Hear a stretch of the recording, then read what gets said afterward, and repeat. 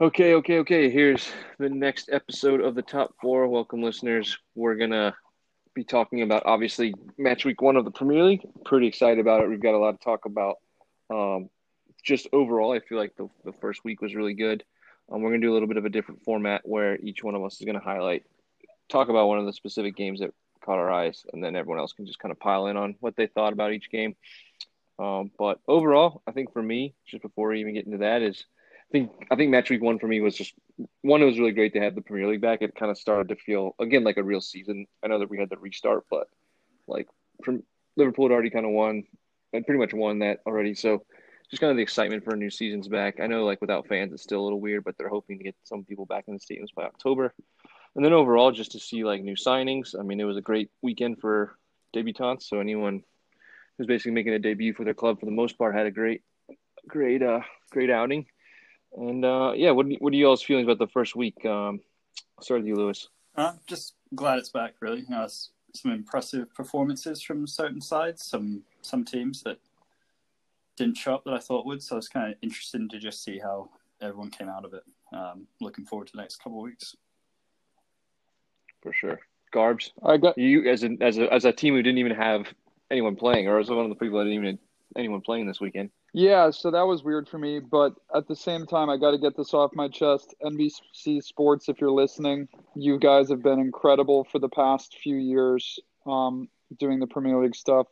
Please stop putting primetime games on Peacock. Yeah, 100%. It's not growing the game. And I think when you get a marquee matchup with a Chelsea today on TV with the chance for an American to play, put that on your TV network. You're just making it a niche sport, and those that are going to watch online, but you're not even trying to grab other eyes. And I'm not a fan of it. I wish that they would go back, and it was the same this weekend with the big, what was it? The primetime game. It was Tottenham Everton. Tottenham Everton Sunday. Yep. Went on Peacock, and I'm not here for it. ESPN Plus tries to do the same thing, but NBC Sports, you're better than that. We got to put the big games on TV. Yeah, 100%. I don't understand. I mean, I understand during the course of the season putting, all the teams at least on regular TV or whatever, and then, if Arsenal are playing, Burnley or whatever, and you want to put that on NBC Sports Gold, that's fine, a couple times a year. But to have your 11 o'clock primo, which is always the Super Sunday games, what they always call it, to have those on behind a paywall is absolutely ridiculous to me. I don't understand that at all. So, yeah, I totally agree there. What about you, Tedinho?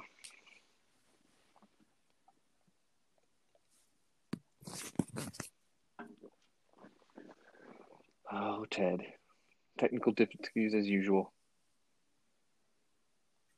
What does that mean? No, it's him. He just dropped off. No, it's him. It's Ted. Okay. No, classic Tedinho.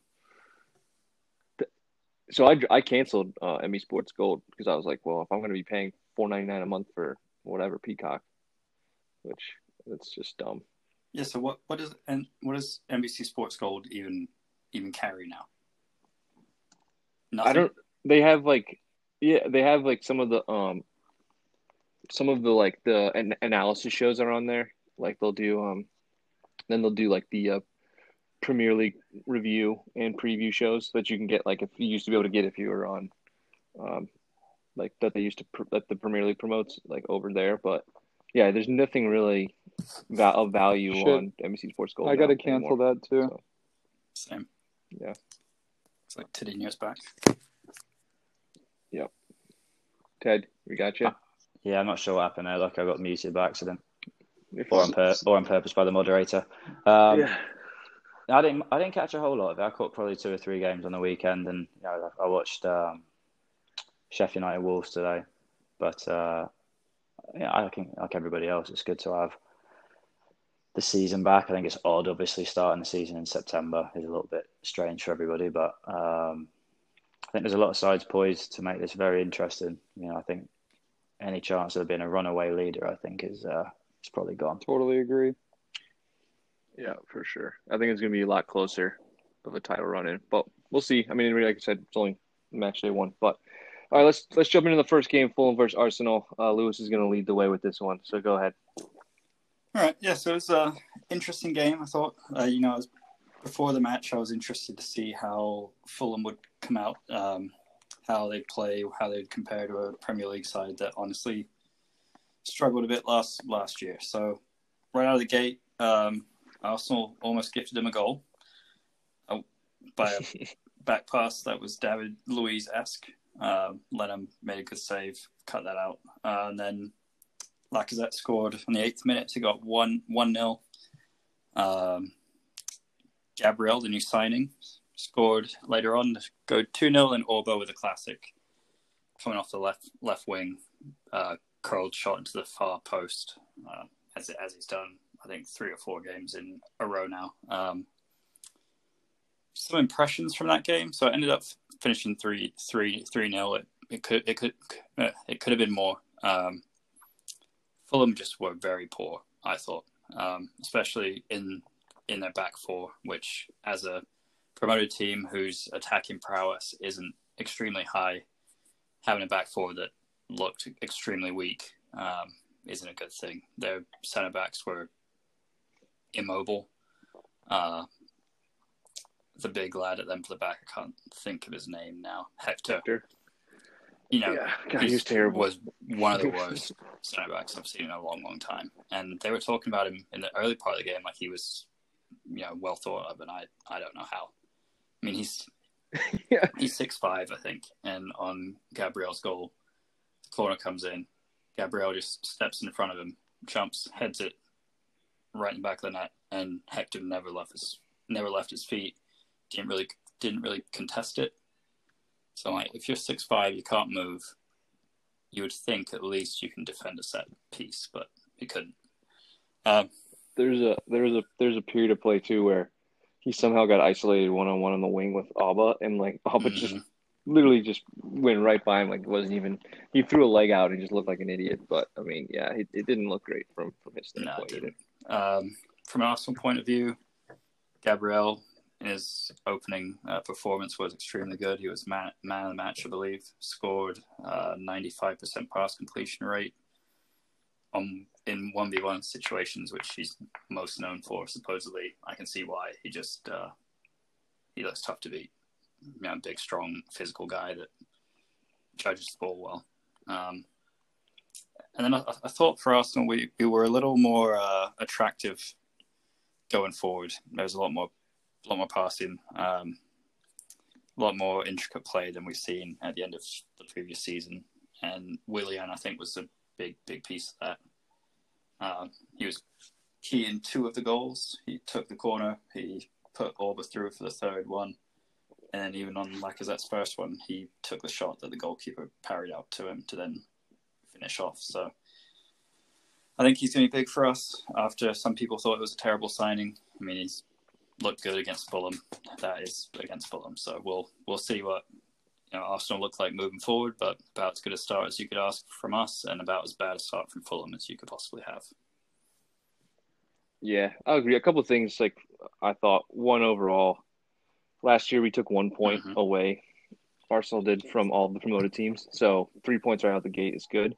As I said before too, though, if you want to draw up an easy game to start the season off, Fulham away in the Sunshine is probably about as good as you can draw up. I don't even know, Fulham are in really big danger of becoming a yo-yo team where all of their players are just good enough to get out of the championship, but not really that great in the Premier League. They don't really have I don't really understand what they're trying to do there.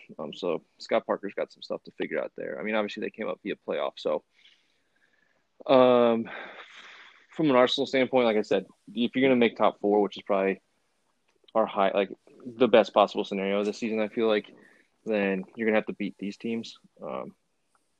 And that's how teams do end up making top 4. That's how we did under Wenger for so long.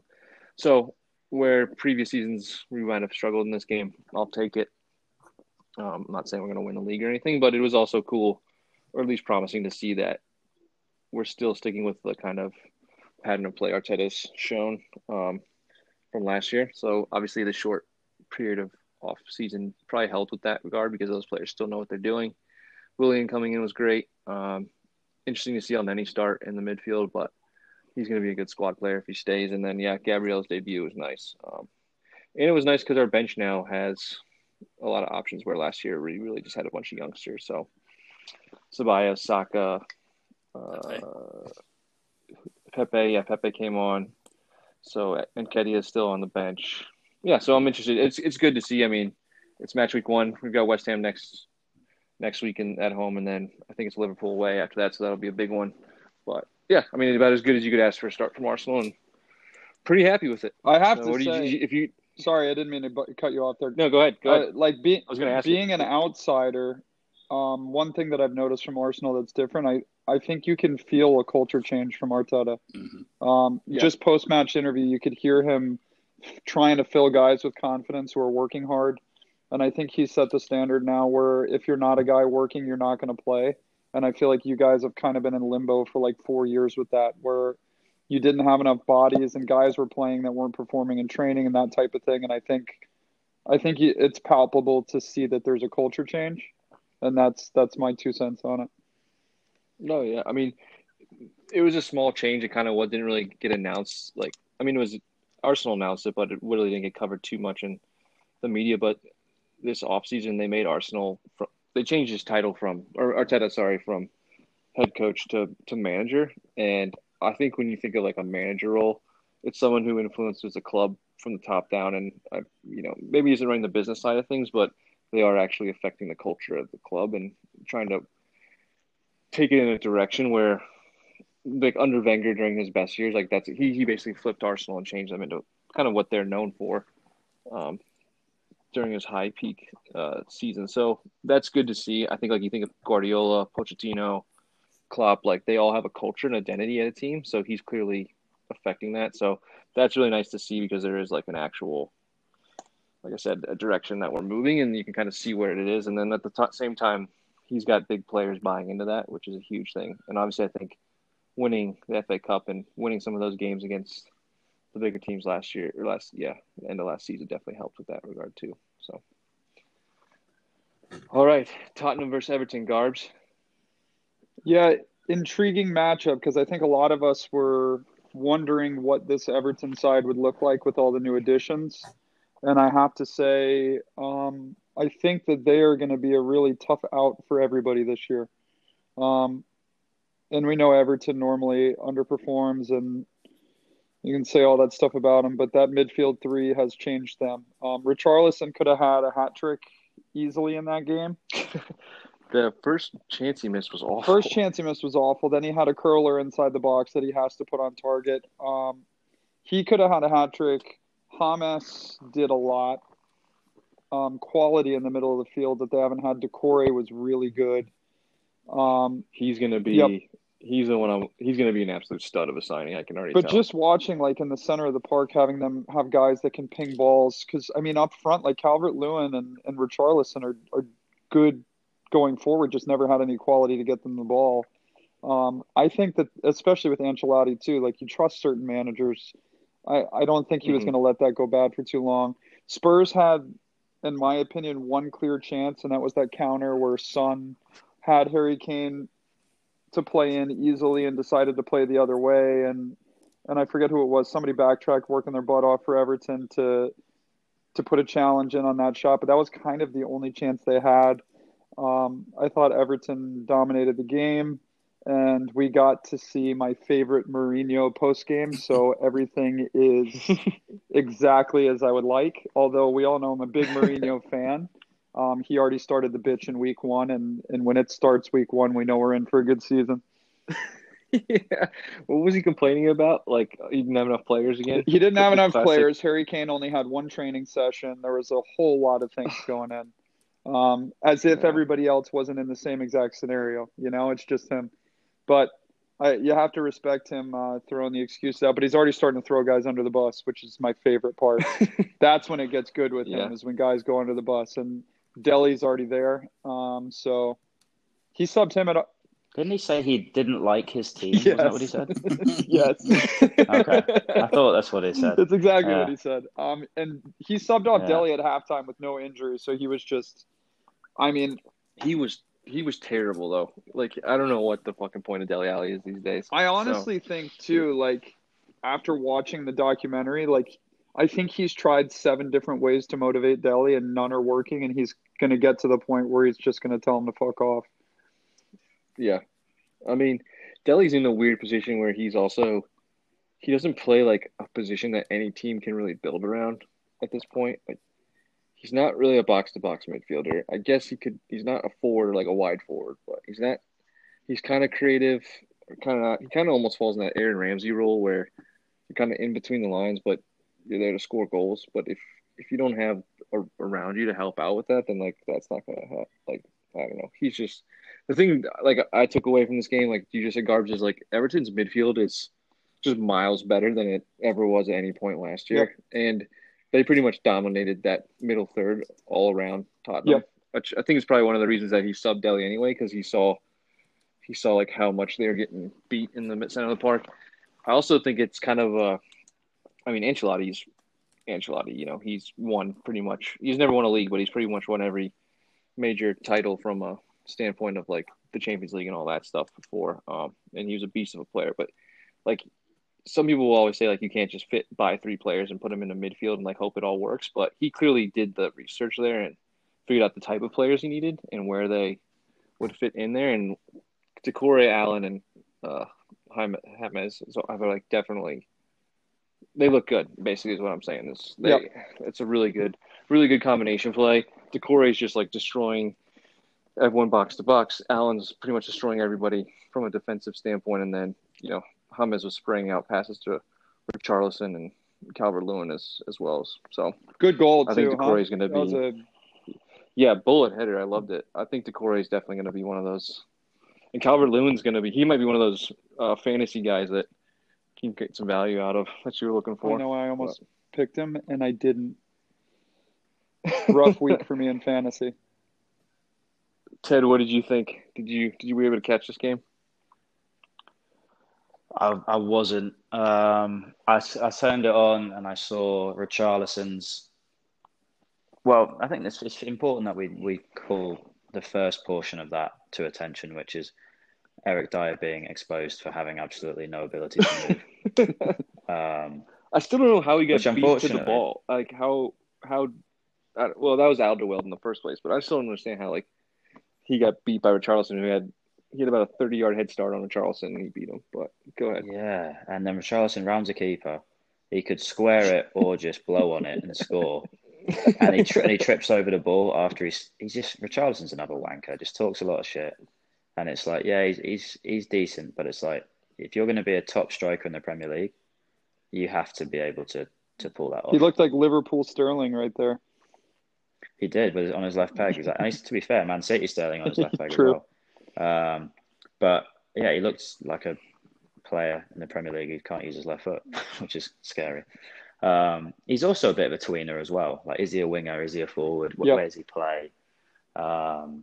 Obviously supremely talented, but it's one of those like he is a bit of a tweener. Everton are going to be better. I mean, you can't add players of that caliber and not improve. I think they'll still leak goals against quality teams. Yep, that's fair. I'm also, like I said, week 1. We'll see what happens when they start getting into the middle of the year and Rodriguez and Allen and them kind of have to catch up. But I mean, at least it's like for me, it's an exciting another team to like throw in the mix of your Wolves, your Sheffield Uniteds, although they look pretty bad today. But your Arsenals, your Uniteds, your Tottenhams, and all that stuff. So that should be fun. Lewis, any thoughts on that? I completely missed the game, to be honest. I saw all of the highlights, and that was about it. Gotcha. Cool. All right. Well, let's go to Tedinho and the match of the weekend: 4-3 versus Leeds. Liverpool. Leeds are going to take points off people because it's a very different way of attacking being a new team in the Premier League. I mean, a la like Sheffield United last year with like this 3-back system, overlapping centre backs. Bielsa just does it with just out and out pressure, transition. When they win the ball, there's 3 players high and they're going. Watching the game, it was like from portions of the game, Liverpool were being out Liverpooled, like by just the speed of the counter attack. And now I think the issue is going to be they conceded 4 goals, of which obviously, Yeah. 2 were penalties. I think 2 were corners. So, I mean, that's something that in the Premier League, when you're playing away from home in places like Burnley and places like that, I think Liverpool were a little bit the guinea pig, and to be fair, kind of carried on the same vein that we had done in the past, to the end of last season before the lockdown. We weren't really doing great in terms of defending and keeping the ball in the net at that point. And we kind of carried on the same vein. So I think we need to address that. But I think we were also kind of the first ones to play a Bielsa side at Premier League level. And he's going to do that to a lot of teams. But I do think someone like Burnley is going to be a bit more stubborn to sit in and just, kind of suck up the pressure. I'm not sure Leeds have...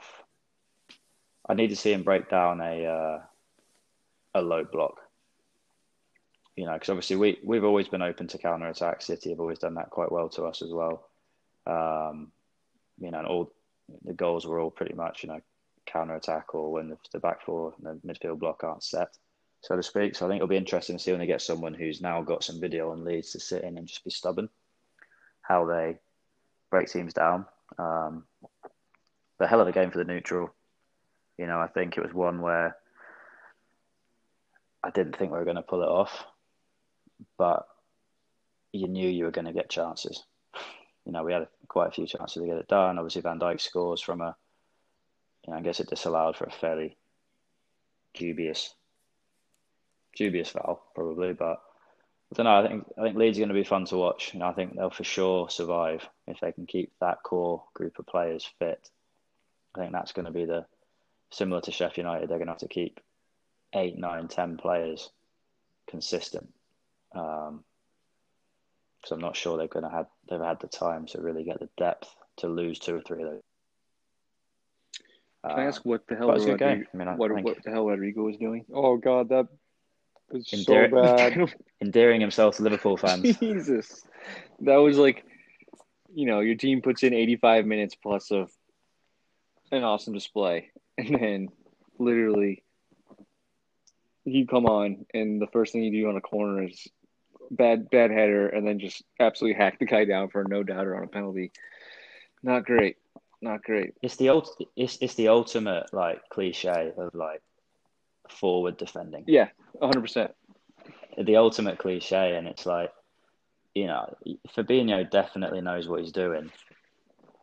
Takes a touch across the guy and go straight to the ball, knowing contact's coming. But I mean, I'm just not sure what reason he had to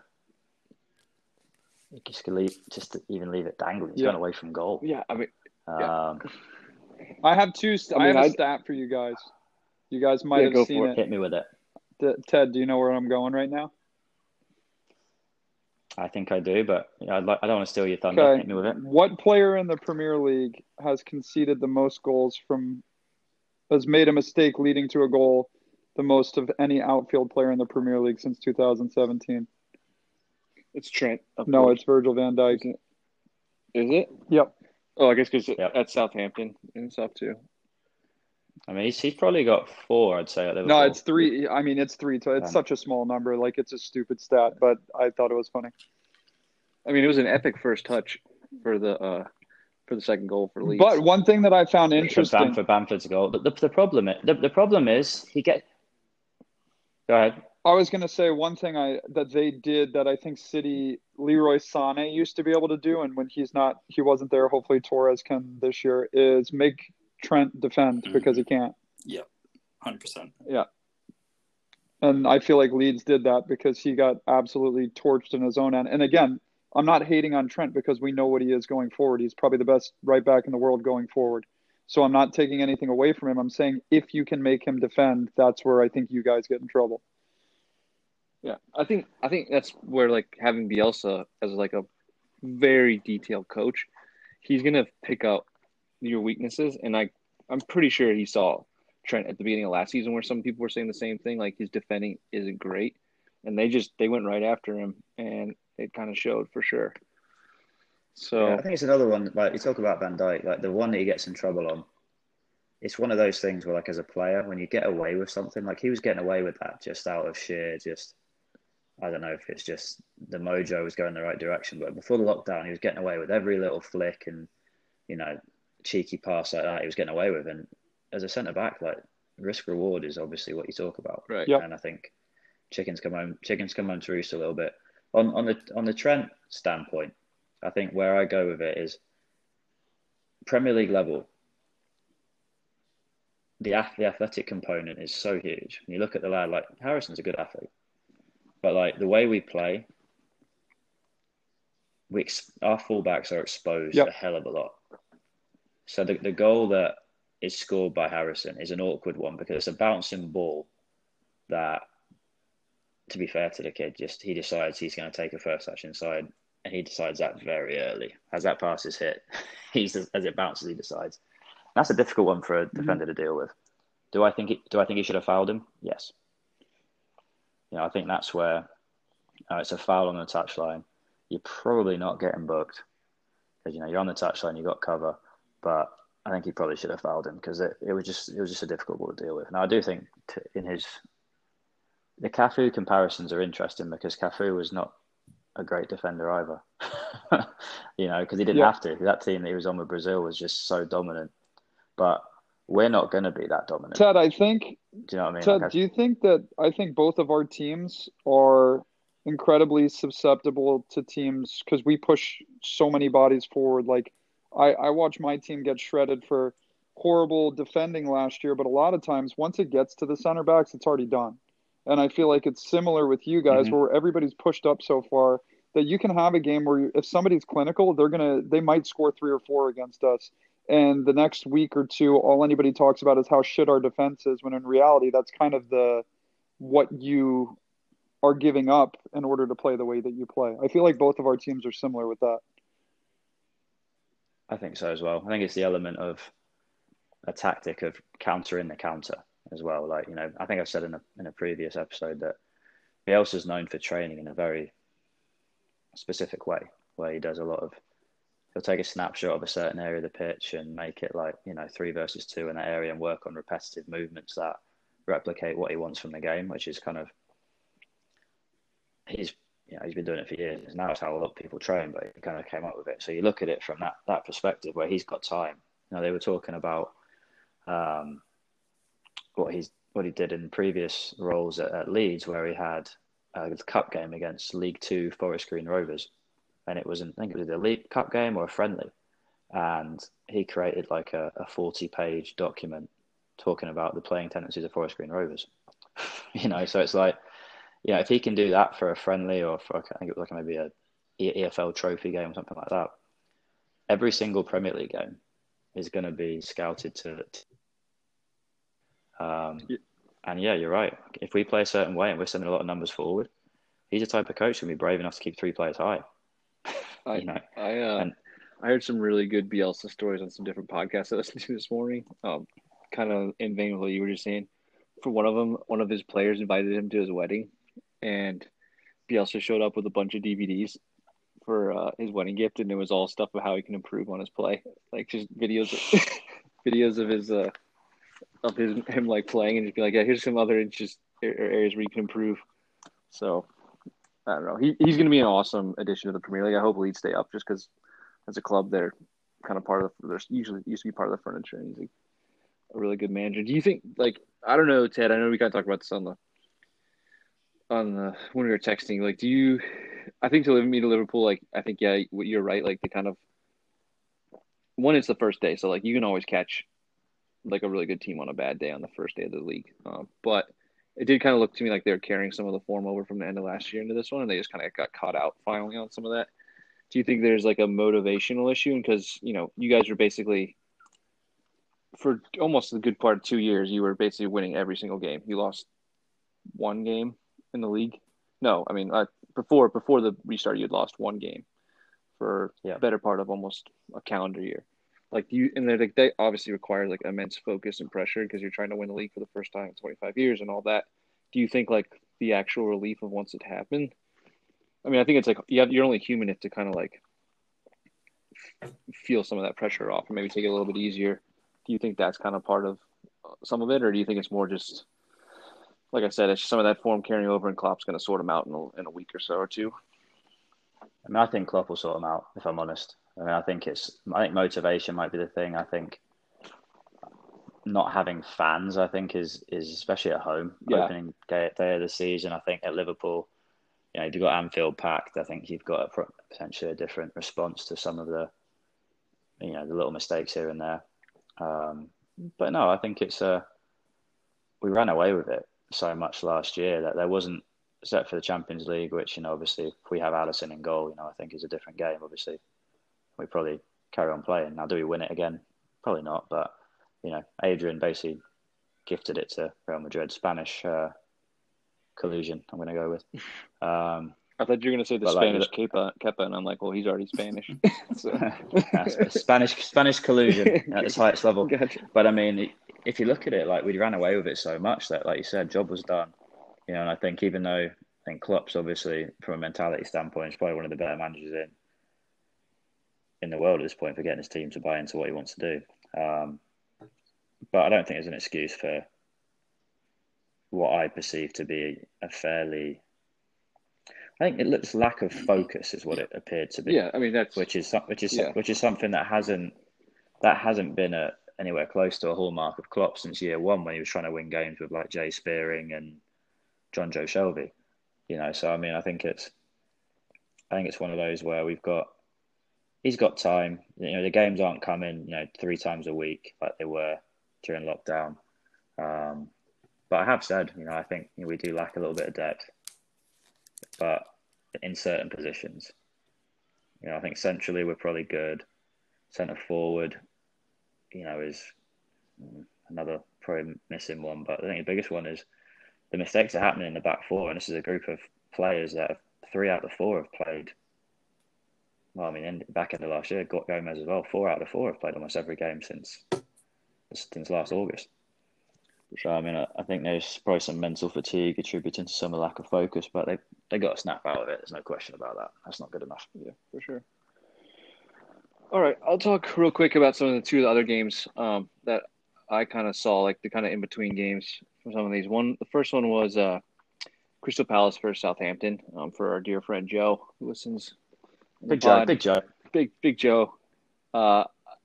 We kind of all talked about, I think last week I predicted that they could be a dark horse. And again, it is only week 1, but they did not look great. I thought for sure Crystal Palace would possibly struggle this season just because I feel like they're kind of one of those teams that maybe you can kind of look at and say maybe they're coming to the end of the cycle for the Premier League. That just kind of happens when it's like either Stoke or Sunderland or Wigan or whatever. Not that, but I mean, they do have a proven manager in charge who's got a huge history of getting the job done. But yeah, I mean, they didn't play too well at the end of the last season. So I kind of was surprised when they actually came out and pulled off a 1-0 win against Palace. So I think that's a big result. And just interesting to me because it was one of the few games that was between some of the so-called like bigger teams. And then the other one I watched was Newcastle versus West Ham, where West Ham are absolute trash. So we've already established that. And then Newcastle looked actually pretty good. They've made some really good signings, I feel like, with Callum Wilson. You've got, I think, Jeff Hendricks in the team now, too. And they just looked like a lot more cohesive unit going forward. So that was interesting to me. I think sometimes people love to make fun of Newcastle, but I think where they are and some of the signs they've made have actually been pretty good. So it was exciting to see. I'm excited to play West Ham next week, knock on the wood, but they do not look great. And I think David Moyes might not be long for the Premier League at this rate, so we'll see what happens. Did any of you guys watching these games or any comments about that? Lewis? I did not, no. You didn't watch Southampton Crystal Palace at 9:30 on Saturday morning? I watched the first 15, 20 minutes of it, and then I turned it off. I watched a little bit of it, and here's the chat I would say is Wilfried Zaha, the man who's been chatted about in terms of, I think they wanted 70 million and he wanted horrific amounts of money. Could have finished that game twice by himself and didn't, and that's why I think he's still at Crystal Palace. To be fair, Danny Ings looks to still be pretty sharp. I think he had the keeper for Palace stood on his head and made 3 or 4 massive saves. Newcastle, West Ham, I watched a bit of. West Ham are just a club that again, just talk about being part of the furniture and being a traditional club. And we've talked before about how them moving to Olympic Stadium just absolutely, I think, ruined a lot of the mystique about West Ham and potentially put them in a place of, I don't know, bad mojo or something. But they've been really poor, and they just look bothered. Like they just look like they could be bothered, And I think you got Noble calling out the administration about them selling a young kid or whatever. That's not good. Weren't they all like wishing that kid well, saying like good for you to get out of here? Yeah, Jack Wilshere came out. Yeah, Jack Wilshere came out and was like basically just same thing as Noble said. There's no ambition here. Like good for him. Like it's just not a good place for that club. I don't know. West Ham they're in danger of becoming one of those yo-yo clubs again, where they go up and down and come back again. But I mean, with the owners they have and as much money as they spend and some of the players they have, they should be in no way in this kind of shape. But I feel like overall they continuously put themselves in this situation. So that's clearly at some point has to go up more to the top levels of the club than anything. And was it a few years ago when their fans were like not even showing up? I can't. Was it when they moved to the Olympic Stadium the first year when they weren't even like showing up, or they were boycotting this? They all like turned around to the stand, like the director's box, and were like screaming at them, and then just all left. I can't remember what that was. Well, I mean, Noble's a one club man basically, right? And he was basically saying how I think and I'm going to paraphrase, so if it's wrong, I apologise, but it was along the lines of really sad to see a young talent like that allowed to leave. I think was basically the gist of it. So it's not veiled at all. Yeah. Yeah. All right, Garbs. Anything else to add? No, I thought Palace actually, that was kind of a surprise to me, especially the way they ended the year. Which was, it's not like, for me, maybe mentally you can say the season's new, but I feel like a lot of the form of teams would carry over just because of how short the time frame was. And Palace were absolutely horrendous coming out of the virus.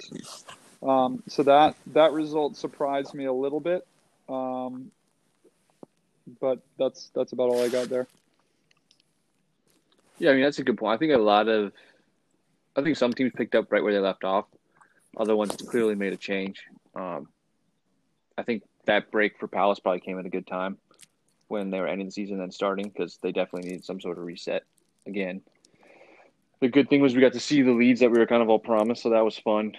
And then Leicester City, I mean, they came out and won 3-0 against West Brom. So we were hating on Brendy all week last week. He came out and got the job done. James Vardy had a couple goals, and another debutant. I can't even pronounce his name. I forget, but he looks like a really good signing. The lad from Atalanta. Yeah, he's a bit of a shithouse, but it's perfect. In a good way too. They need a bit of that. Leicester have kind of been a bit tepid at times in big games, but apparently Brendan's taken on the chin himself and decided he's going to go full meathead in COVID. So put on a little bit of musculature by the look of it. Either that, or I didn't see any actual. Is he beefing up? Yeah, I think he's wearing mediums though as well, which I think helps. Gotcha. Because I felt like he had gained some weight when he was up at Celtic for a little bit.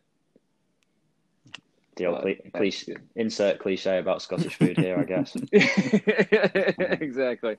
I think with that game, though, I did watch that one. I don't know how much of it was Leicester being good and West Brom just being really bad.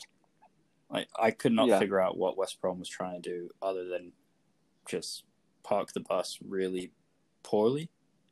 And they played a 5-4-1 and yet still couldn't defend for shit. Their goalkeeper looked poor.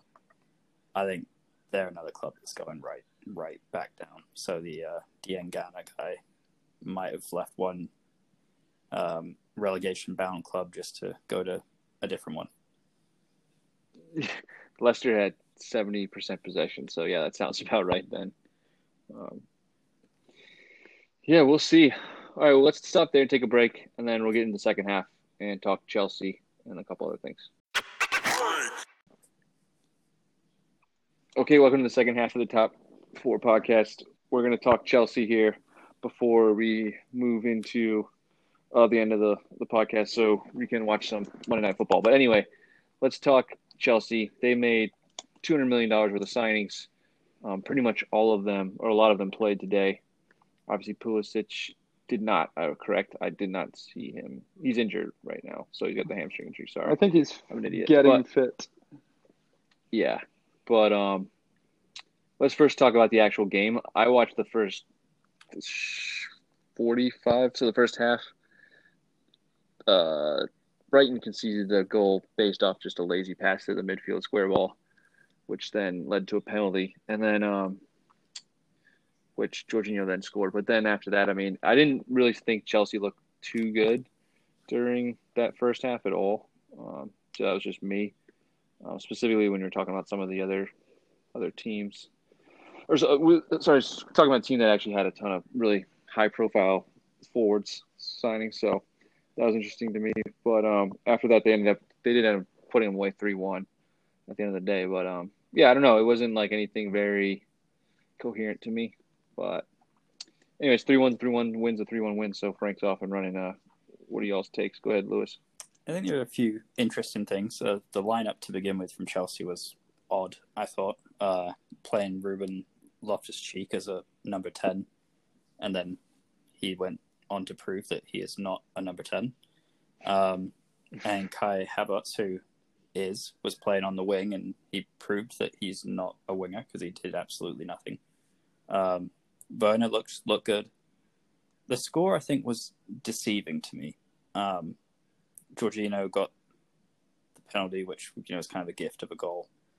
And then Reece James hit a wonder strike from 25 yards out that, he could probably hit it 50 times and it's not going to fly where it flew. So, and you add to that, Brighton, Lewis Dunk had a header wide open and just headed it wide. Didn't even hit the target. If you would have put it anywhere on goal, it's a goal. So at that point, it would have been 2-1 Brighton, I think. And from that miss on, it just kind of went downhill. But I wasn't overly impressed with Chelsea, even though the score makes it look like they were very, very good. I mean, Brighton had 52% possession for the game, had 13 shots, 5 on goal. So, I mean, from the outside of the terrible goal they conceded when I was watching it, Brighton actually looked like they were actually controlling the game a lot better than Chelsea was at that point. I mean, I don't know if that's because Frank decided to go with the 4-2-2-2 formation, which is interesting, but yeah, I don't know. I think Brighton was not anywhere near the best team in the league last season, so for them to kind of struggle again, first game of the year, and also integrating a bunch of new signings, but obviously we can see the one model where Everton clicked, and this one didn't really seem to click. But I will agree with you that Werner was pretty good. He's going to be one to watch for sure. I think we'll see a little bit more when Ziyech comes back and maybe Pulisic. I do have one other observation. I just popped in my head. Yeah. Kepa was bad again. Yep. Perfect. The goal that they conceded from outside the box should never go in. And it adds on to the stat that Kepa's conceded more shots from outside the box than anyone else in the entire league. So it's good. It's always good when you've spent $200 million and are carrying the worst keeper in the league, for sure. Yeah, the one thing I would say about Chelsea, too, is all the things that we need to learn about them, we weren't going to learn against Brighton. Mm-hmm. Sure, they can score. They could have scored 6 today, and in my mind, nothing would have changed about what I think of them, because Brighton was going to sit in always. And the true test for Chelsea is going to be when somebody has a go at them, because they didn't shore up any of the areas where they really needed to. They spent a ton of money in weird places, and Thiago Silva at 36 years old is not going to shore up that defense. No. So I think my opinion on them wasn't swayed whatsoever today. They're still to be found out for me. Yeah, there's a few teams there's a few games and teams like that in the match league where we didn't really learn anything about some of the big questions we have about some of these teams. Like Arsenal beat Fulham 3-0, but I mean, like we said, Fulham were pretty bad. We did learn how Leeds are going to go about it, but they also conceded 3 goals, so they need to figure that out. But anyway, Ted, did you watch this at all? I did watch a bit of it. I think the funniest thing I can bring to the table is a friend of mine said, well, here's my thought on Chelsea. And I went, oh, go on then. And he goes, championship manager. Anytime you bring more than 4 signings into the same team, never works. Right. And I think they've got some things to figure out. But they're going to score a lot of goals. But I do think Garbs' point is very fitting. Is that if somebody like a Leeds decides, you know what, yeah, you're going to score a lot of goals, but we're going to have a go at you. I think that's going to open them up, to be honest with you. And I think we'll see, like you said. I think we play them next couple of weeks or next week, and I think that will show us a bit more of what Chelsea are going to bring to the table overall. Let's talk Pulisic then. Garbs, what did Gary Neville say about him? Hold on, let me pull it up right now. Sorry. Got it. And this was an interview. That's what one of my friends actually asked me. I'll preface this. Was he talking to American television? Because I think that changes everything if he was, but he wasn't. So Neville said, Christian Pulisic to me is the next world star in the Premier League. You saw glimpses of it pre-lockdown and glimpses when he played an international game at Wembley 2 years ago. But I watched him 3 or 4 times in the games after lockdown, and that was a different level. That is starting to do things on a pitch that Real Madrid and Barcelona would be looking at, thinking, we need him, like they've done with Hazard and other players in the past. So that was pretty high praise. That was Phil Neville? Gary. No, I'm just messing. I know. So, I mean, first off, Christian, don't go to Barcelona. Please. Like they have enough. If there's not enough evidence in the world that team is heading down the drain quickly, please do not go to them. Yeah, I mean, we'll see. I'm excited to see what he does this year. I think he had, before tearing his hammy so badly, I think he had pretty much established himself in that team and basically made it his own place for one of these newcomers coming in to have to replace him and earn that spot. So kind of unlucky with the injury, but yeah, I'm excited to see. I mean, he's going to have to carry the U.S. men's national team pretty much for the next few years at this point. So we need him badly. But I don't know. I'm like you said, Chelsea are going to concede a ton of goals. Going forward, they're going to score a lot of goals. Poor Giroud. I don't know what he's going to do, my man. But yeah. What is there any big takeaways just overall for any of you guys from the league? First match week. I think the only takeaway I have is that the level of competition has improved from at least mid-table up. In Arsenal, I think have improved. Hopefully, Everton's better. Spurs probably aren't. That's good.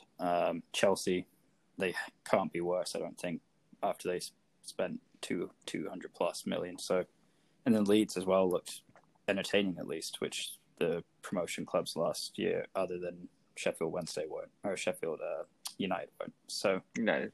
Yeah, I think it's just going to be a fun year, really. Yeah, it's definitely. I don't think it's going to be like a basically blow away like last year was with Liverpool. So that'll be exciting. I still think there's like a top 2 in terms of Liverpool and City, and then I think that 3 to 9th place could just be wild, but we'll see. Really disappointed Manchester United didn't play this week because I really wanted to see how they fit in with everything, but we'll figure it out. Who were they supposed to play, Villa or Burnley? It was City were supposed to play Villa. United play Palace this coming week as their first game. Yeah, but they were supposed to play Burnley, so that would have actually been a really good game to watch because I could easily see Burnley taking points off of them for sure. Didn't United play Villa in a friendly? I believe they did. And lost. No, that was us. Wasn't that Arsenal that played Villa in a friendly? And lost. We lost to Villa 3-2. Yeah, playing. And Watkins scored, didn't he? Yeah. Yeah, and Alba scored twice, and yeah, they beat us 3-2. But I don't know. It'll be fun. I think. Yeah, it doesn't tell us jack, but it'll be fun. I'm excited. It's just good to have the Premier League back in kind of a full function. There's going to be a lot of games played in a short amount of time, so I'm also interested to see how injuries pile up. I did like doing away with the drinks break was great. I think the coaches might regret the not allowing 9 players on the bench and also not allowing 5 subs, but I don't know. That's just my personal opinion.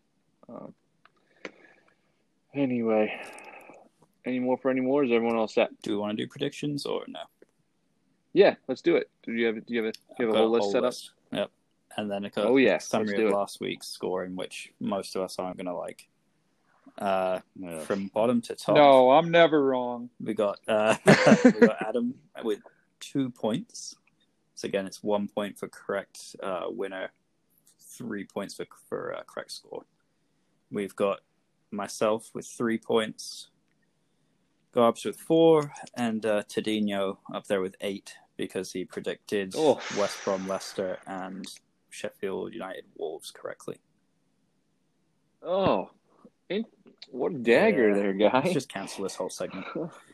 So you're saying what? But it shouldn't be a change or a surprise to you. I batted you last year as well.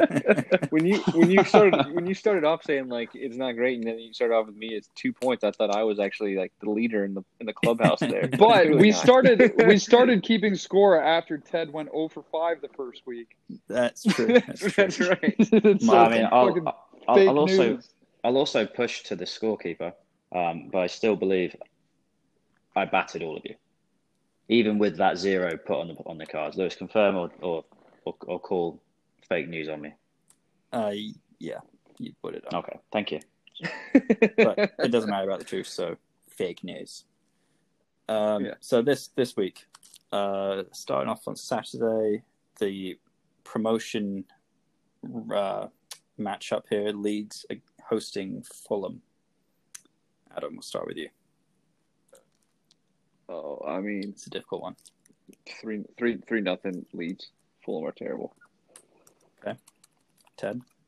Yeah, Fulham are wanko. Leeds are at home, you said? Correct.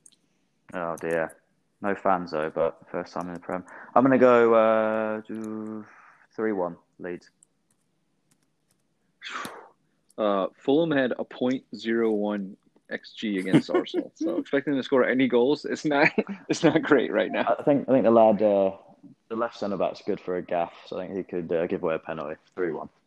Oh, that is true. What's his name, Koch or whatever? Yeah, that's the right one. The left one is the one who was brought up through the Ajax system, yet loves to pump the ball forward into the channel. Gotcha. Garbs.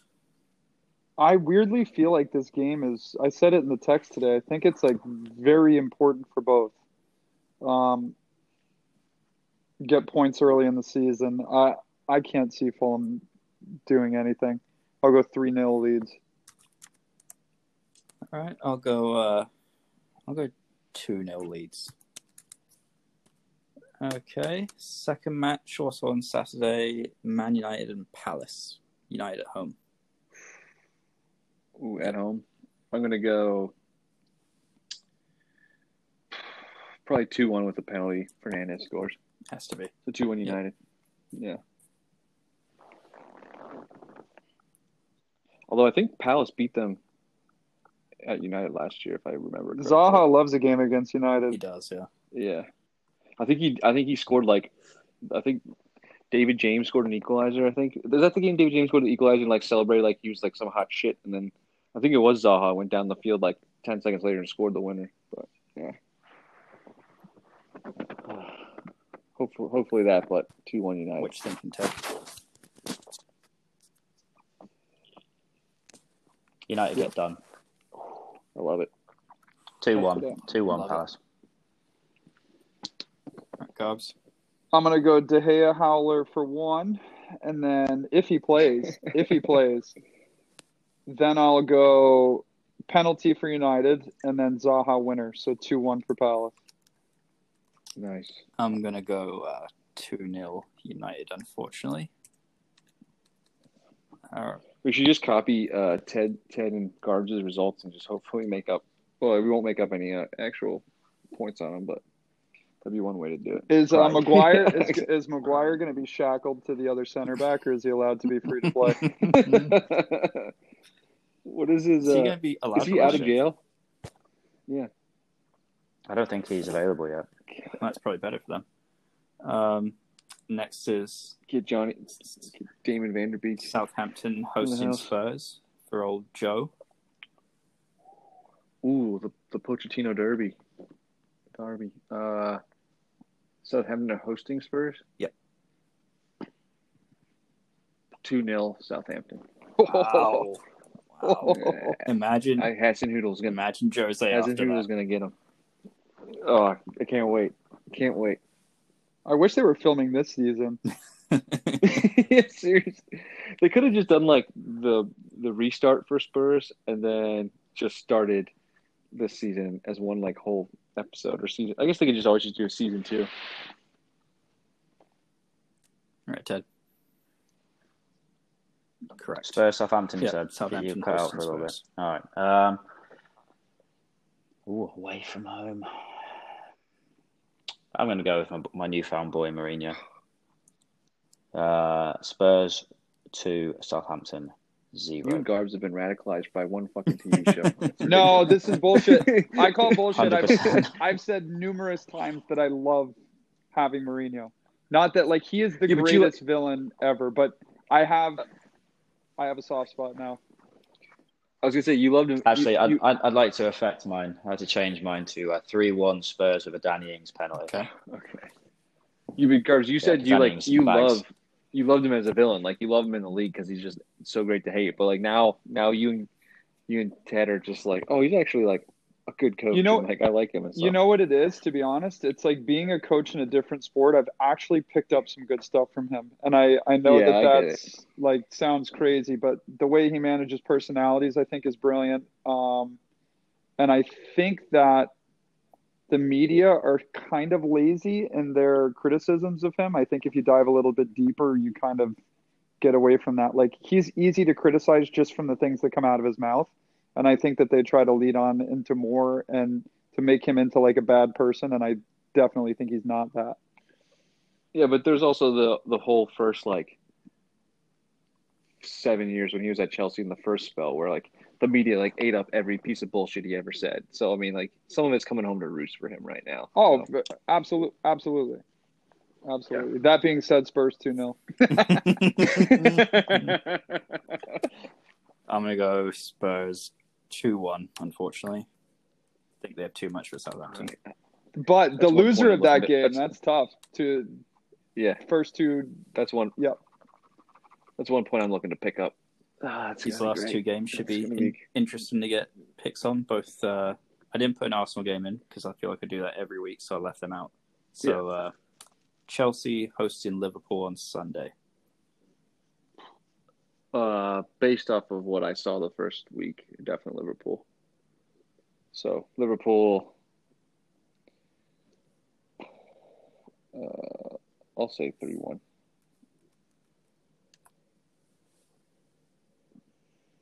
right, Ted.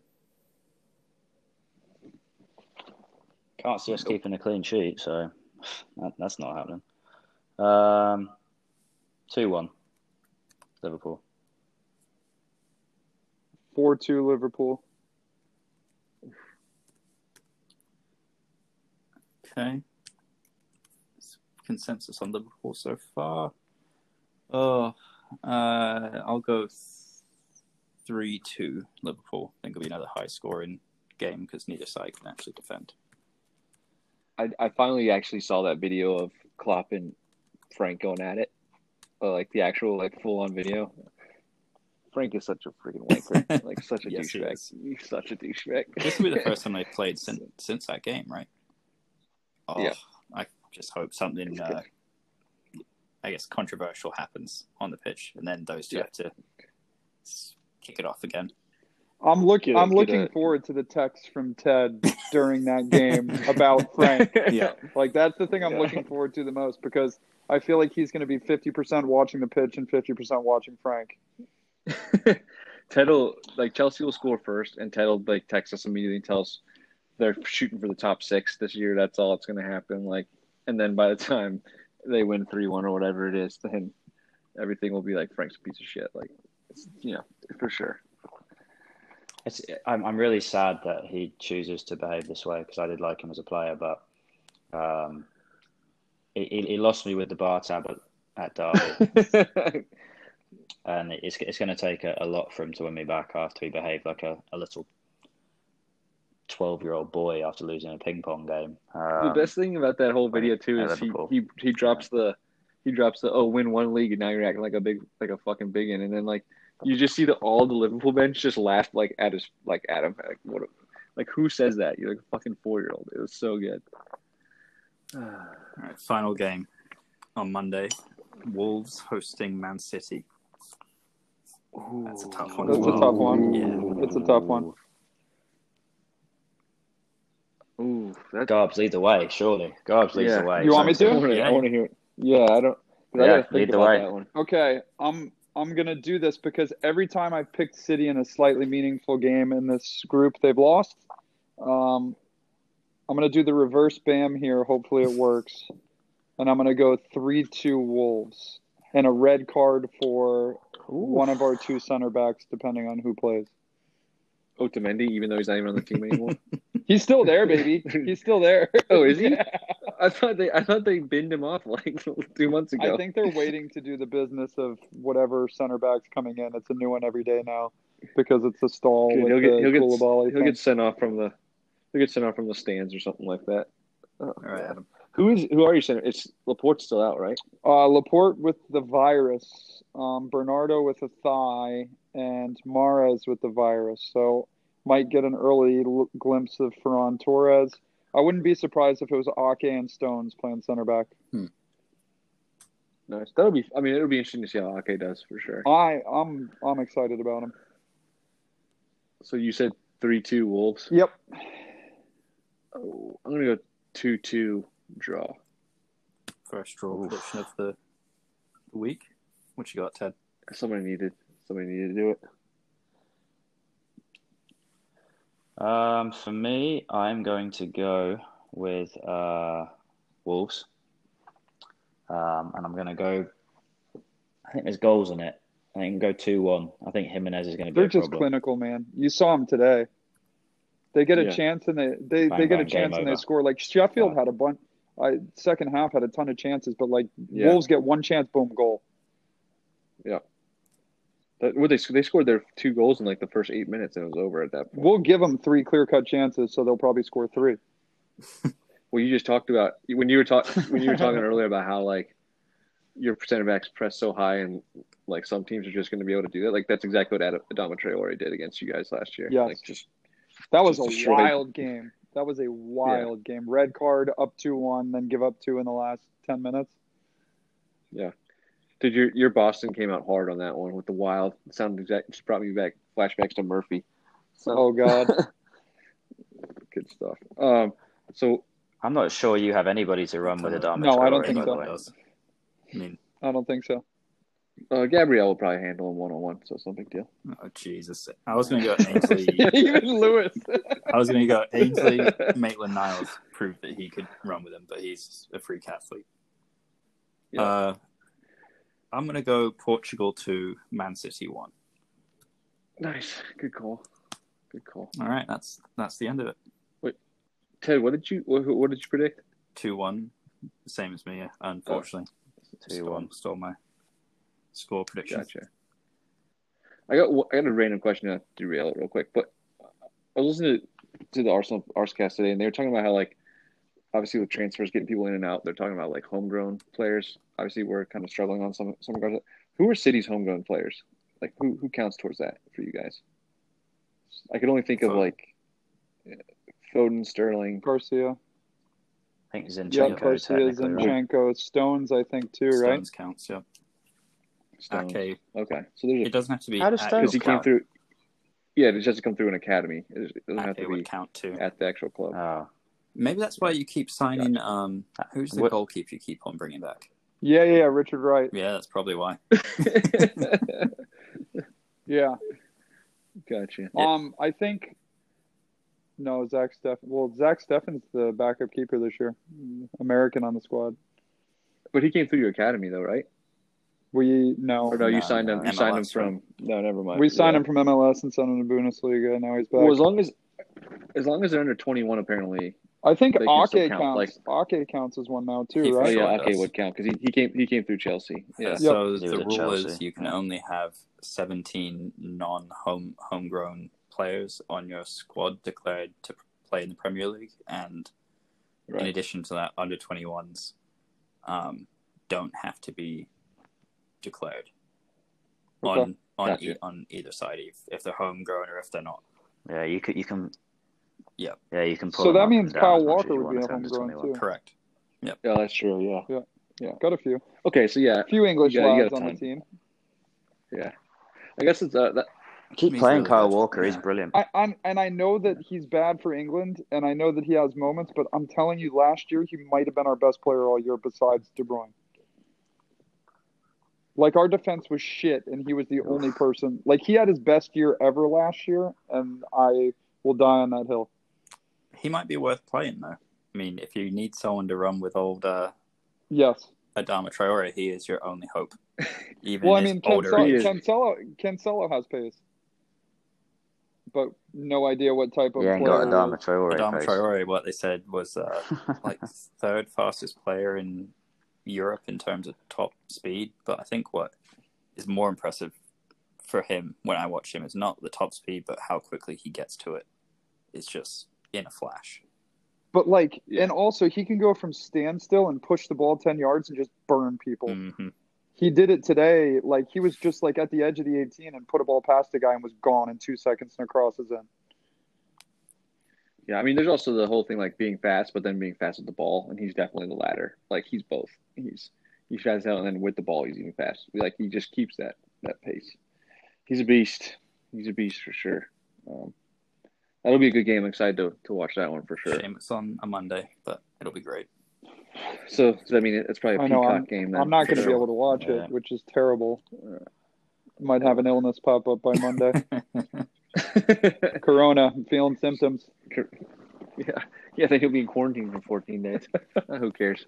Wouldn't be the worst 14 days to be in quarantine. Nope, for sure. All right, boys. Well, that was a good one. It was good talking to y'all. Everyone enjoy the rest of your evening, and look forward to next weekend and talking afterward. All right. See you, boys. All right, see ya. See you, boys. Yeah.